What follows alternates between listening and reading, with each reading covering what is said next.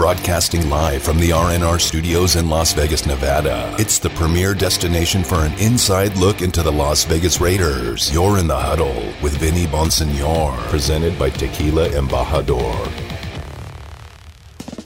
It's game week for the Raiders. It feels really good to say that, and only this time even better because there's actually going to be fans out at Allegiant Stadium welcoming the Raiders for the first time here in their new beautiful market of Las Vegas, in their beautiful stadium, Allegiant Stadium.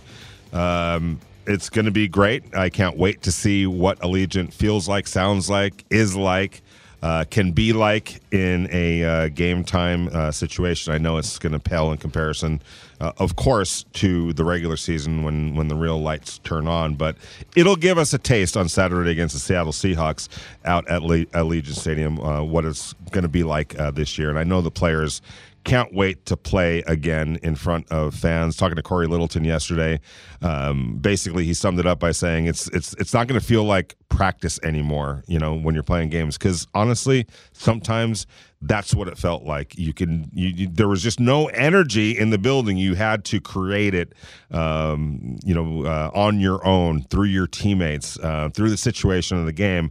But that's hard to do. The players need the fans. That's why it's tough to go into New Orleans or Seattle or Kansas City, because the fans make life difficult on the opposing teams, and they play a vital role. And I know the Raiders are hoping for and expecting Raider Nation to play a huge role this year at Allegiant Stadium. We're going to go out to the Raider Nation listener line. Robert is in San Jose. How you doing, Robert? I'm good, Benny. Thanks for taking my call. The last caller said a number of the things that I wanted to say. Some Raider fans just really irritate me with the Khalil Mack stuff. It's like the girl that got away and you just can't get over it. Let it go. It was a long time ago. As the last caller said, it's not like Chicago has done anything with Khalil Mack. Aaron Donald signed a contract with a quarterback that was on a rookie deal. Khalil Mack signed a contract with a quarterback that was on a rookie deal. And the Raiders and Mark Davis, while they were in Oakland, their value has gone up about $2 billion in Vegas, and there's a little more money in the coffers to signing bonuses. Let's just see what's going on for this year. I wasn't even going to call until next Monday when I saw the product on the field myself before I commented to you. But, I say some of these Raider fans just really irritate me. I'm looking forward to the game on Saturday. Just Alex Leatherwood and see what he looks like and what Tanner Muse looks like. Going to record the game because honestly I'm going to be at the 49er game. My mom's a season ticket holder for them, and I want to see what this Trey Lance hype is about. They're calling him Pat Mahomes 2.0 up here. So on Monday, I'll call you back and give you a report. Well, I appreciate it, and thank you for the call. And just to put it in a little bit better perspective, the Bears were 8-8 last year, which was the same record that the Raiders produced. They made the playoffs because the NFC was just a weaker division, save for the Tampa Bay Buccaneers, of course. So they finished in second with that 8-8 record, which is exactly where the Raiders finished in their division. Only there were better teams in the AFC across, so the Raiders missed the playoffs. You know the drill. And they were the Bears were 8-8 a year before that, which was one win better than the Raiders were in 2019. So it's not like Khalil Mack has made this massive difference in Chicago. They're over the last 2 seasons. They have one more win than the Raiders. You want to go back to 2008 and 18? I'll give it to you. The Bears were 12-4, but they haven't won. They didn't win a playoff game that year, and they lost in the wild card again last year while being 8-8, which is the same exact record that the Raiders had last year. Remember, the Raiders were 8-8. So again, you have to look at the bigger picture of things. I think Khalil Mack is a tremendous player, but as he's shown on the Bears, even on a pretty darn good team, otherwise, how much difference does he really make?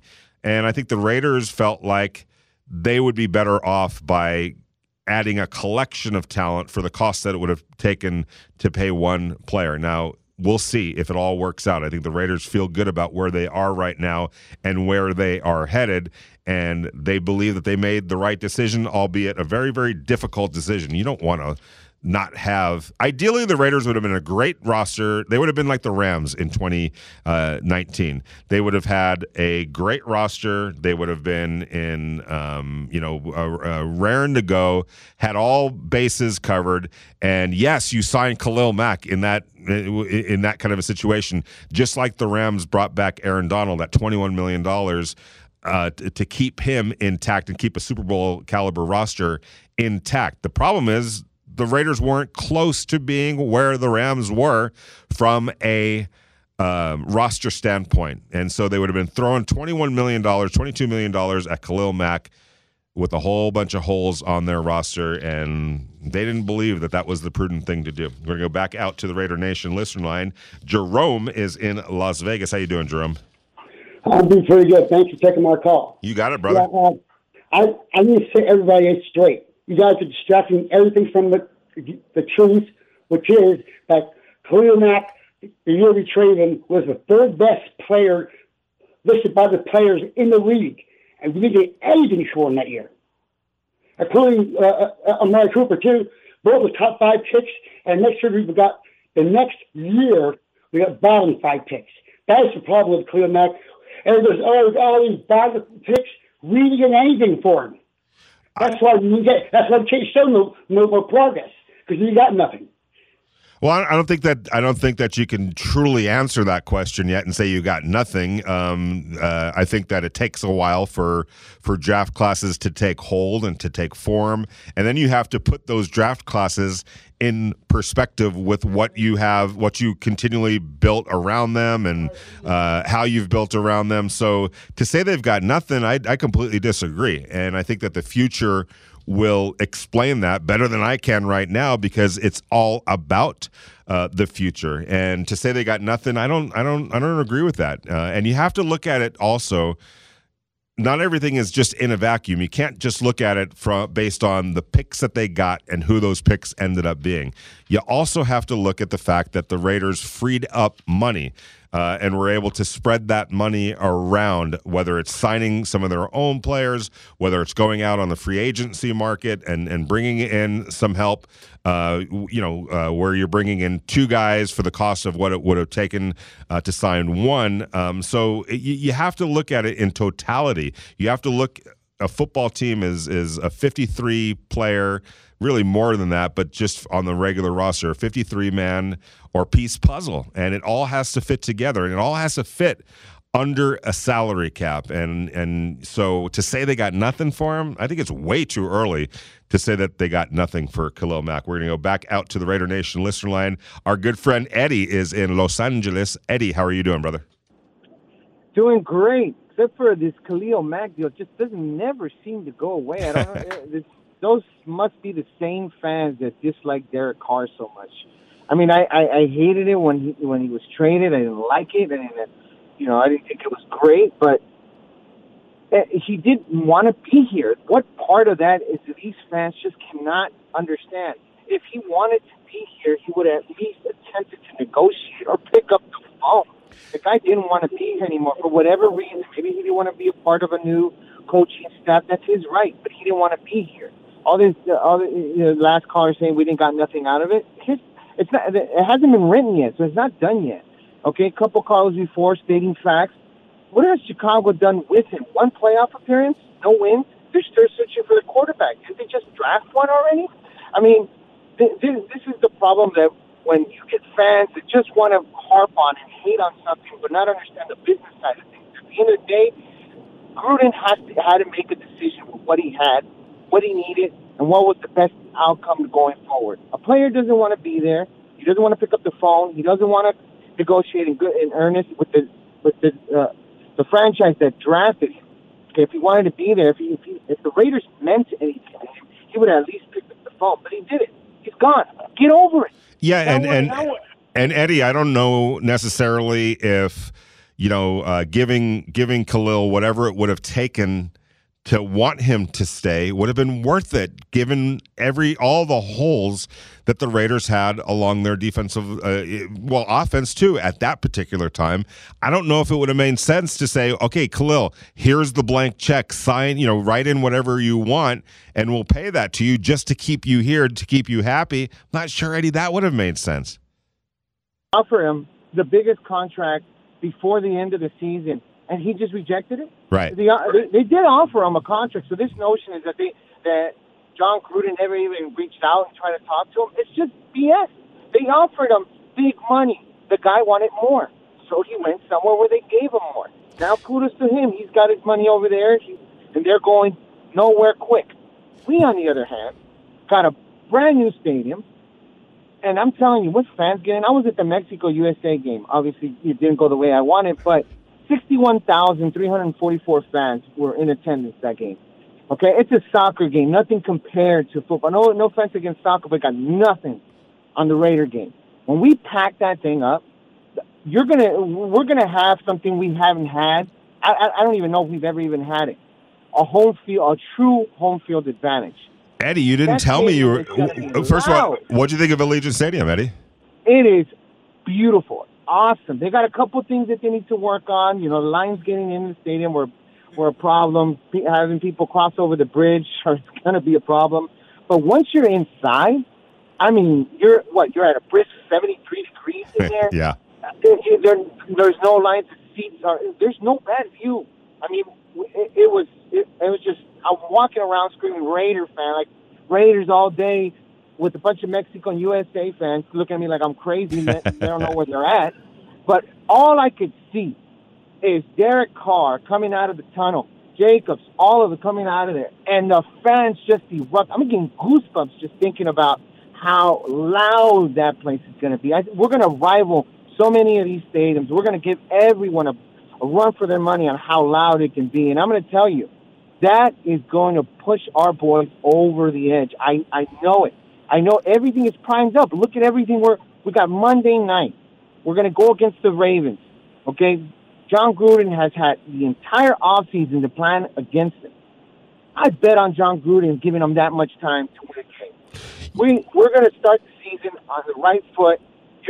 Fans are going to just get it. I mean, how loud was it with 25,000 fans? It got loud. Yeah, it definitely got loud. And here's another thing, Eddie, that I'll throw out there.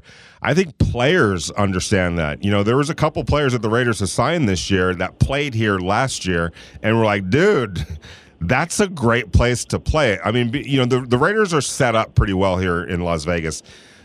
Between the practice facility in Henderson, which is second to none, the stadium in Las Vegas, which if I'm going to say that it's in second place, it'll only be really to Allegiant or to SoFi Stadium. SoFi Stadium takes things to a whole other level. It's a different feel to it. It's a different type of situation, and it works for the Rams and it works for Los Angeles. But I think Allegiant Stadium works beautifully and perfectly for the Raiders and for Raider Nation. It's what Raider Nation and the Raiders need. And I'm going to throw this out at you as well. Eddie, I've been up to games at the Oakland Coliseum.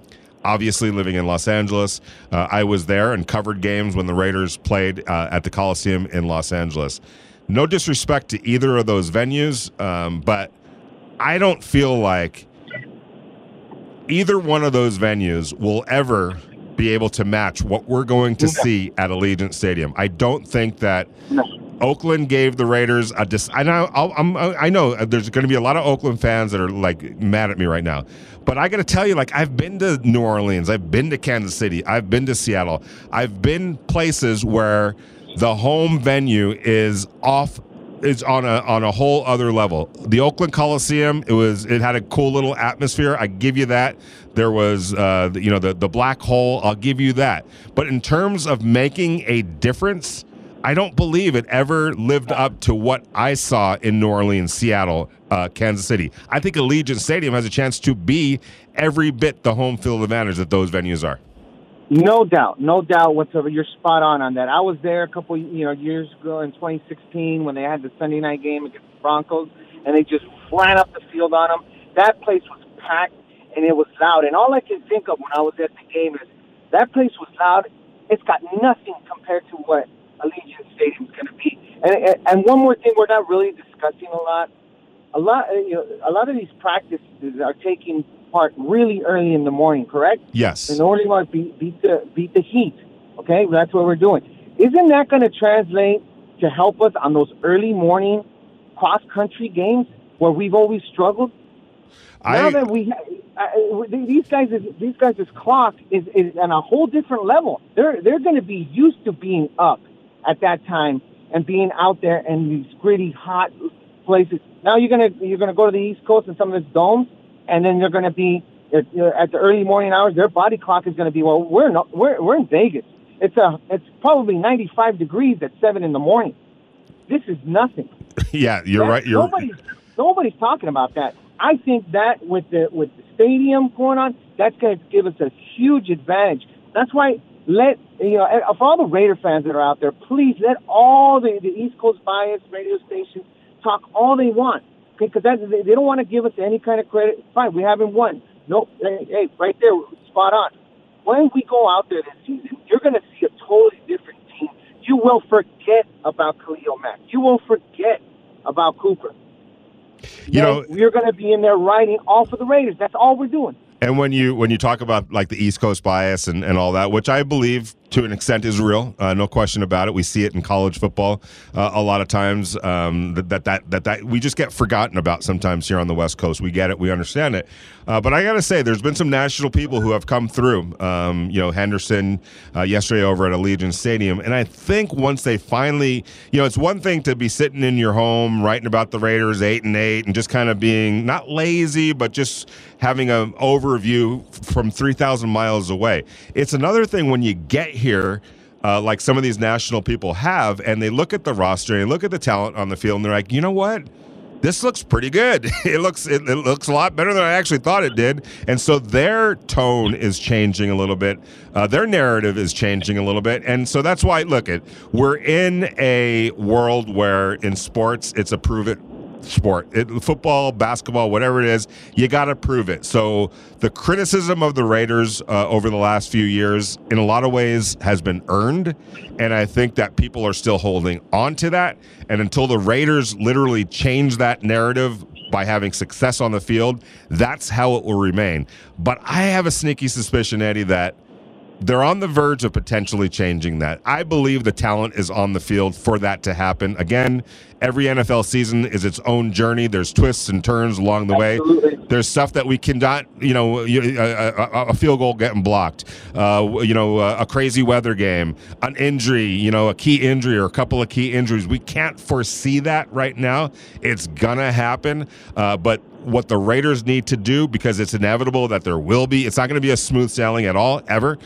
But they just have to be in a better position. I think they're in a better position to handle some of that adversity. Last year was I've never seen a team go through what the Raiders went through last year. When you're talking about the injuries that they had, when you're talking about moving a franchise from one city to another in the middle of a pandemic, when you're talking about no offseason, all of that type of stuff really contributed to what happened, some of what we saw on the field. But at the same time, I think there was also a great learning experience that they went through as well, and I think that there's much more appreciation now for the little things, for normalcy, for the off season that they went through, and how they were committed to it and engaged, and they were where their feet were at all times. I sense a more of a maturity now based on what happened last year, and I gotta feel like that's going to bode well for them on the field. You know what I sense the more of right now, Vinny, is not only maturity, but a sense of hunger and a sense of focus that you didn't really see them all. You saw bits and pieces here. We thought we all said the same thing over and over. The offense was going to have to carry the defense. The defense will probably come on its own somewhere in the middle of the season, and it turned out to be the way it turned out to be. But the group of players that they assembled, the coaching staff, the way they're talking, the way they're going about it, the way they're attacking. I mean, it sets us up to be a lot better prepared. They still have to go out and play the games, granted. They still have to go out there and prove it so everybody else can shut up. There is no mistaking that. Nobody can say that, that us Raider fans are thinking these guys are going to come out and be 17-0. It's just not in the cards for that way. We want to, but you just can't plan for that.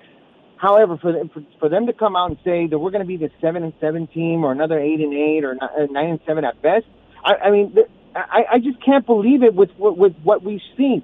Where are we on offense that we weren't 2 years ago? Okay, what do we have now on defense that we didn't have last season? We have a better coaching staff, and we have a lot more talent and depth.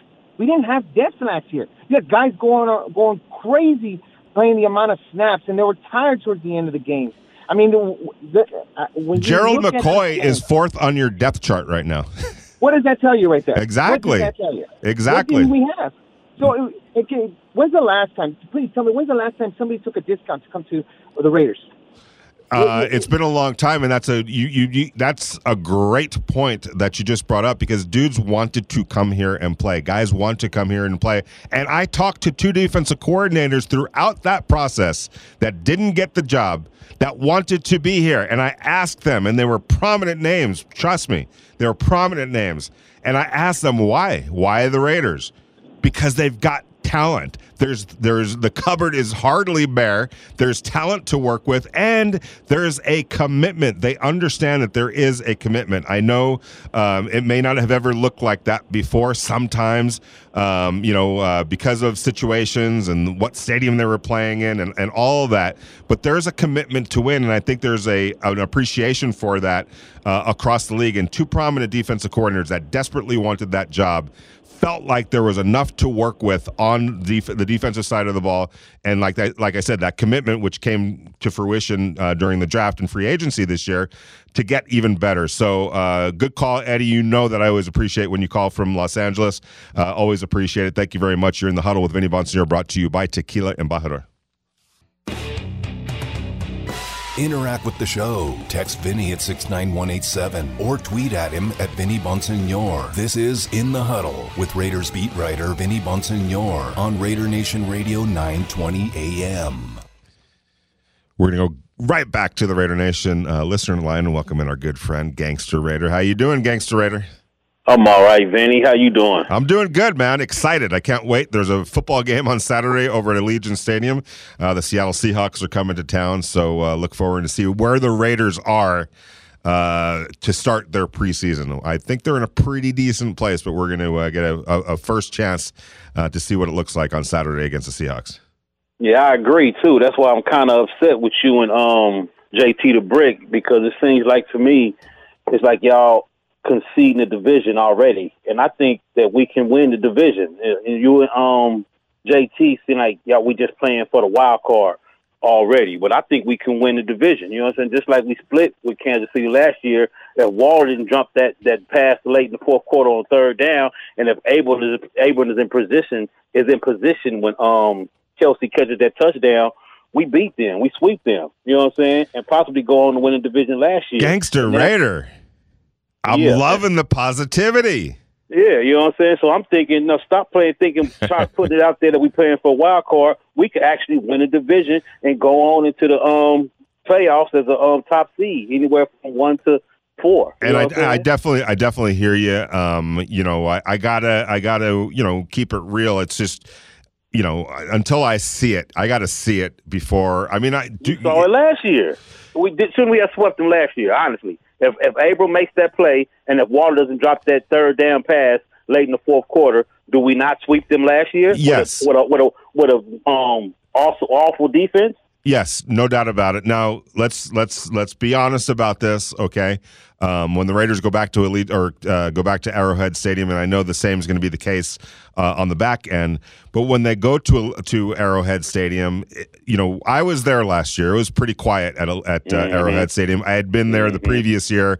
It was deafening loud. So there's going to be some adjustments, when the Raiders go to Kansas City. Same with our crowd. When they came to Vegas, totally agree. No crowd there. Totally agree. What I mean? Yes. And they won't know what to expect. You know what I mean? They don't know what to really expect. They play in the building, but they haven't played in front of the Raider Nation, the gangster Raider Nation. I agree. You know what I'm saying? I agree. I'm not, hey, like I said, and like I've been saying, every season unfolds unto itself, so I believe the Raiders have a playoff. Can I ask you one more question? Yeah, go ahead.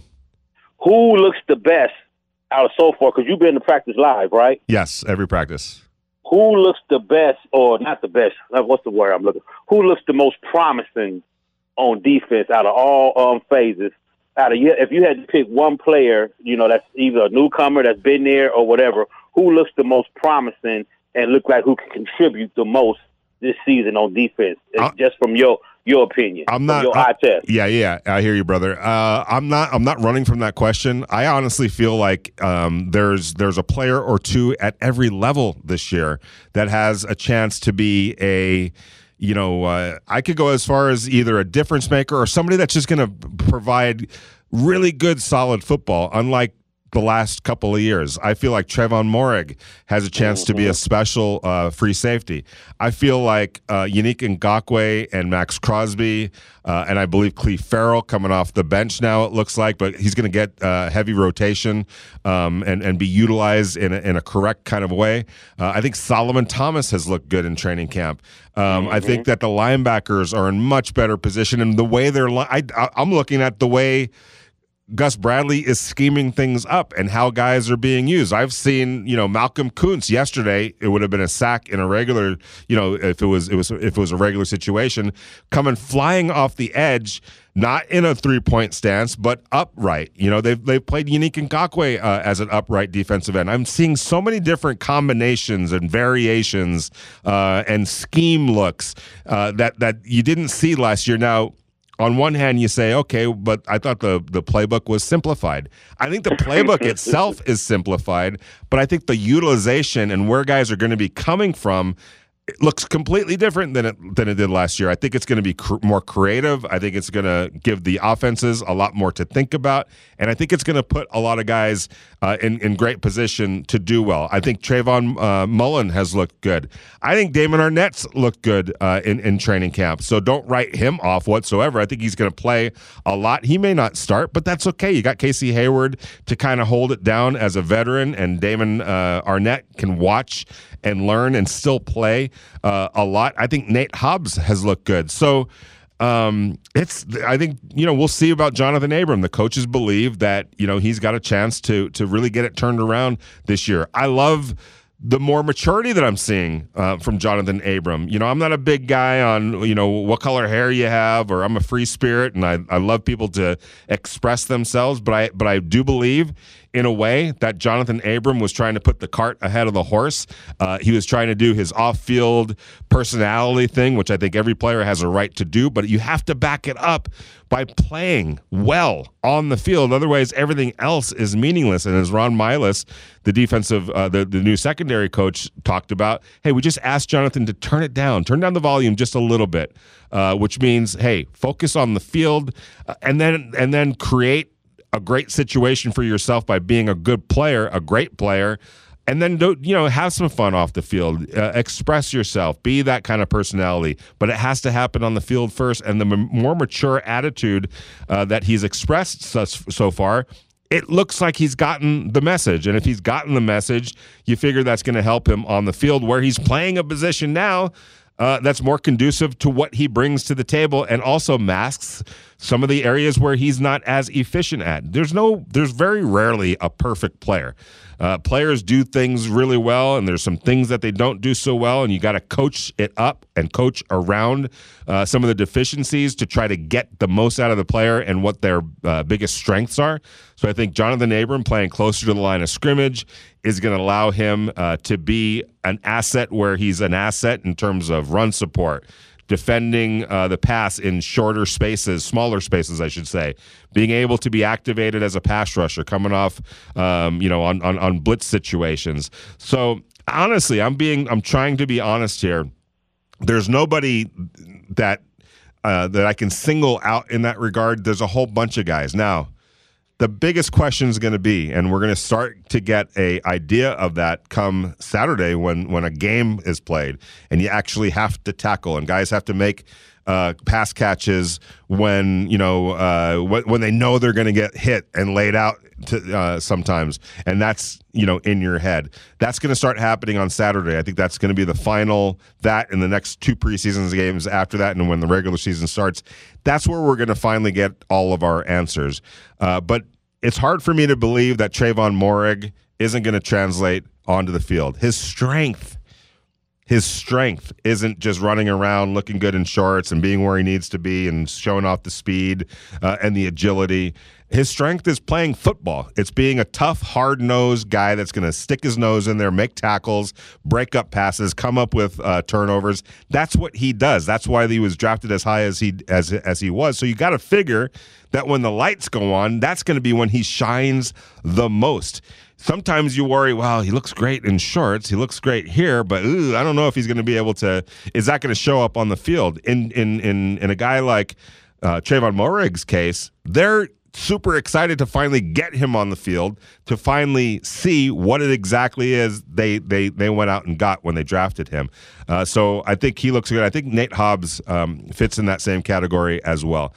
He's a player that has checked off all the boxes in terms of being a young player and doing it the right way, practicing the right way, preparing the right way, doing his work in the classroom the right way, being somebody that observes and watches, doesn't make a lot of mistakes, has been where he needs to be. And he's another guy that they really believe he's going to truly show up when the lights go on, because that's what he does best as well. He doesn't just look good. There's guys that look good in, at the scouting combine, right? There's guys that look really good. They look athletic. They look fast. They could jump really high. They could put up all the great numbers and the short shuttle and this and that. But when you turn on the tape, you're like, well, none of that is showing up on tape. That, whether it's in college or whatever the case might be. And so not quite understanding, like, there's a big difference. There's a big difference between what he looks like physically and what he does in terms of agility and speed and all that compared to how much he produces on the football field. That's what bodes well for guys like Nate Hobbs and Trayvon Moehrig. On film, it looks even better than it might look in some of the agility type stuff. So anxious to see what that all looks like when the Raiders, hit the field on Saturday. We'll finally get a first chance to see, what they look like in a real type of a football situation. You could give us a call, 702-365-9200, as we close out the show. We're here in the huddle. Vinny Bonsignore, brought to you by Tequila Embajador on a Monday. A big day, kind of, I guess. The first depth chart was released today. It's unofficial, granted, but I think it offers some clues on where things are headed. And we talked about Tanner Muse. I've been writing a lot about Tanner Muse. Lo and behold, as what seemed to be suggested quite a bit during practices, Tanner Muse, number 55, is the starter right now as the outside linebacker in base defense. Now, it means that number 44, Nick Kwiatkowski, is not starting. I wouldn't read a whole lot into that. Number one, I think it's a reward for Tanner for working his butt off during the offseason. I know I got texts from players telling me, dude, you got to keep an eye on number 55. He is working it here. He is working it and putting in the time. And if you remember Tanner Muse last year, third-round pick from Clemson, was expected to initially be a strong presence on special teams while he made the transition from college safety to NFL linebacker, but it never translated because he was hurt. He had a serious toe injury that required season-ending surgery. They tried to get through it after they put him on IR, hoping that he can make some sort of a return. And maybe be able to manage the foot, but it got to a point where it was like, got to get the surgery. He's going to be out this year, but it'll put him in line to be back ready to go when training camp started this year. Going to go out to the Raider Nation listener line. We've got Jerome in Las Vegas. Is this Jerome calling back or a different Jerome from Vegas? This is Jerome calling back, but something different I'm talking about. Okay. Talking about the Raiders this year are in line to beat the Chiefs and keep them out of the Super Bowl or even out of the championship game. Because just like in 74, they beat the Dolphins to go 4 in a row. In 76, they beat the Steelers. Steelers again. And then we're going to the Tough Rule game. I was at that game, by the way. Wow, that's cool. They stopped the Patriots from winning that game, and they went to the playoffs, and Patriots didn't. And Patriots probably won 4 Super Bowls in a row. If that didn't happen. But anyway, this year they got 4 years in a row the Kansas City Chiefs. They have to stop them. It's their destiny.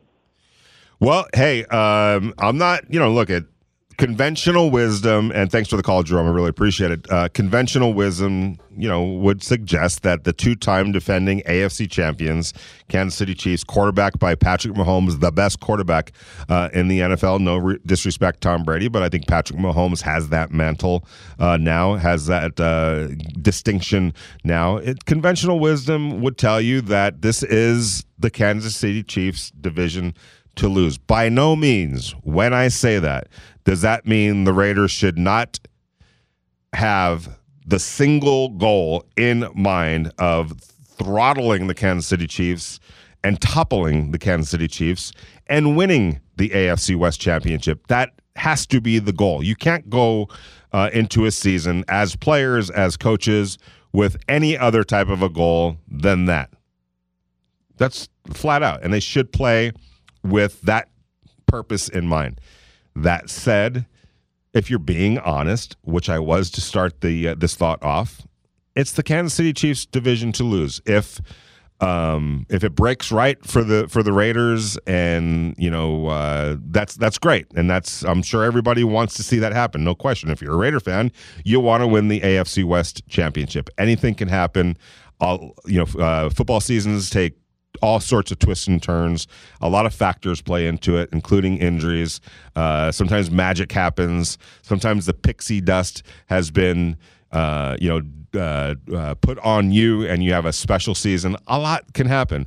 But conventional wisdom would suggest that this is the Chiefs' division until further notice. And so if you're the Raiders, realistically, you're starting to think probably if you want to get to the playoffs, the best bet is the AFC wild card, and there's plenty of opportunity, I believe, to get there. And they play an ambitious schedule that puts them in line and head to head really with a lot of teams that they're going to deal with in the AFC wild card. You're in the Huddle with Vinny Bonsignore, brought to you by Tequila Embajador.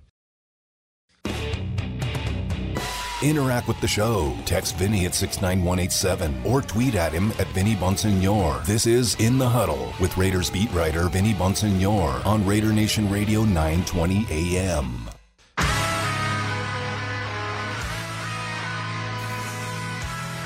I'm just going to say, nice trusty music there, Bobby. I like it. I'm just going to say that if you're a football geek, which I am, I guess I have to be when you cover a team as the beat writer for, and in my case, Las Vegas Review Journal, covering the Raiders. You have to just be try to be on top of everything. Sometimes things fall through the cracks. It happens, but you just have to dive into it. All right, and accept that it's going to be part of your life, literally, especially when the season comes around, especially right now when you're trying to size up the roster and training camp and all that. But if you're a football geek like I am, and I know that there's plenty of you guys and gals out there that share that geeky part of me that exists, if you are, then today was kind of a big day in a weird sort of a way. The first official, unofficial, whatever you want to call it, depth chart was released by the Raiders ahead of their preseason game Saturday night against the Seattle Seahawks over at Allegiant Stadium. Can't wait for that, by the way. And it's interesting because, you're trying to figure out, just based on where guys slot and fit in the depth chart, whether your eyes were correct in training camp when you made observations or saw things or read into things, whatever the case might be. And I, in part of what I do in my job, you got to do the detective work, the behind the scenes work to try to figure out, what does this mean? Why did that happen? What happened in practice? Far beyond the microphones and all that you see, when we talk to players and coaches at the podium and whatnot, it goes much deeper than that. You have to be if you're, good at what you do. It's just the way it goes, and the people that you're dealing with understand that. So But it was still interesting to finally see it officially where guys fit in the depth chart, specifically as it relates to defense. I think we all understood, and I think this is a good sign for the Raiders, and we'll just go through the first-team offense just to go through that exercise. But I don't think it's any surprise that Henry Ruggs is listed as one of the starting wide receivers. We'll go right down. Henry Ruggs at wide receiver, Colton Miller at left tackle, Richie Incognito at left guard, Andre James at center, Denzel Good at right guard, Alex Leatherwood, the rookie, at right tackle. Tight end Darren Waller is the starting tight end, obviously. Brian Edwards is the starting wide receiver. Hunter Renfrow is the starting wide receiver. Derek Carr, Josh Jacobs, fullback Alec Ingold. Keep in mind that many of those guys will not play or will play very little, if at all, on the preseason opener against the Seattle Seahawks. It's the preseason opener, Reed. That's pretty obvious. You're not going to put all your guys out there, especially for any length of time. But that looks like what it's going to look like when the season opener opens September 13th. I think that's a pretty good representation of what the starting unit will look like. I'd be almost shocked if there were any changes to that first team. Second team, John Brown, Brandon Parker, John Simpson, Nick Martin, Patrick Omea. That's a little bit of a difference. Jared Jones-Smith at a tackle, Foster Moreau at tight end, Zay Jones as a wide receiver, Willie Snead at another wide receiver, Marcus Mariota, and Kenyon Drake, the running back, and Garrick Groshek as the fullback. So I think that looks pretty reasonable. Let's go to defense. So this is where it gets a little interesting if you're keeping chart of these type of things. Unique Ngakoue, defensive end. Jonathan Hankins, defensive nose tackle. Quentin Jefferson, defensive tackle. Max Crosby is the other defensive end. Strong side linebacker Tanner Muse. We'll get to him in 1 second. Weak side linebacker Corey Littleton. Cornerback Trayvon Mullen. Cornerback Casey Hayward Jr. Slot cornerback Nevin Lawson. Free safety Trayvon Morig.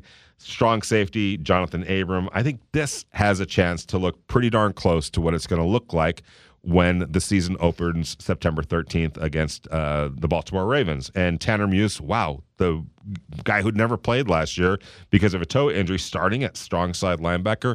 Read a lot into that, but also read into this. Understand this.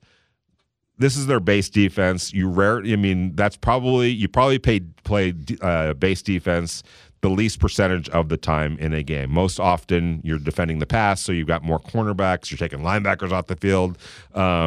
You look different based on whether it's in base, which is often what you do against a power run team, or early in down series because you think they're going to run, and you switch to a more fleet defense to defend the pass in passing situations. But getting back to Tanner Muse, I truly believe that he is, it's his job to lose now, but being that strong side linebacker to start drives. And I think that when you look at the whole scheme of things, look at the defensive ends, Unique Ngakoue and Max Crosby. Both players do well rushing the passers. Historically, both players aren't as good against the run. So how do you, as a coach, protect your defensive ends who aren't as strong against the run?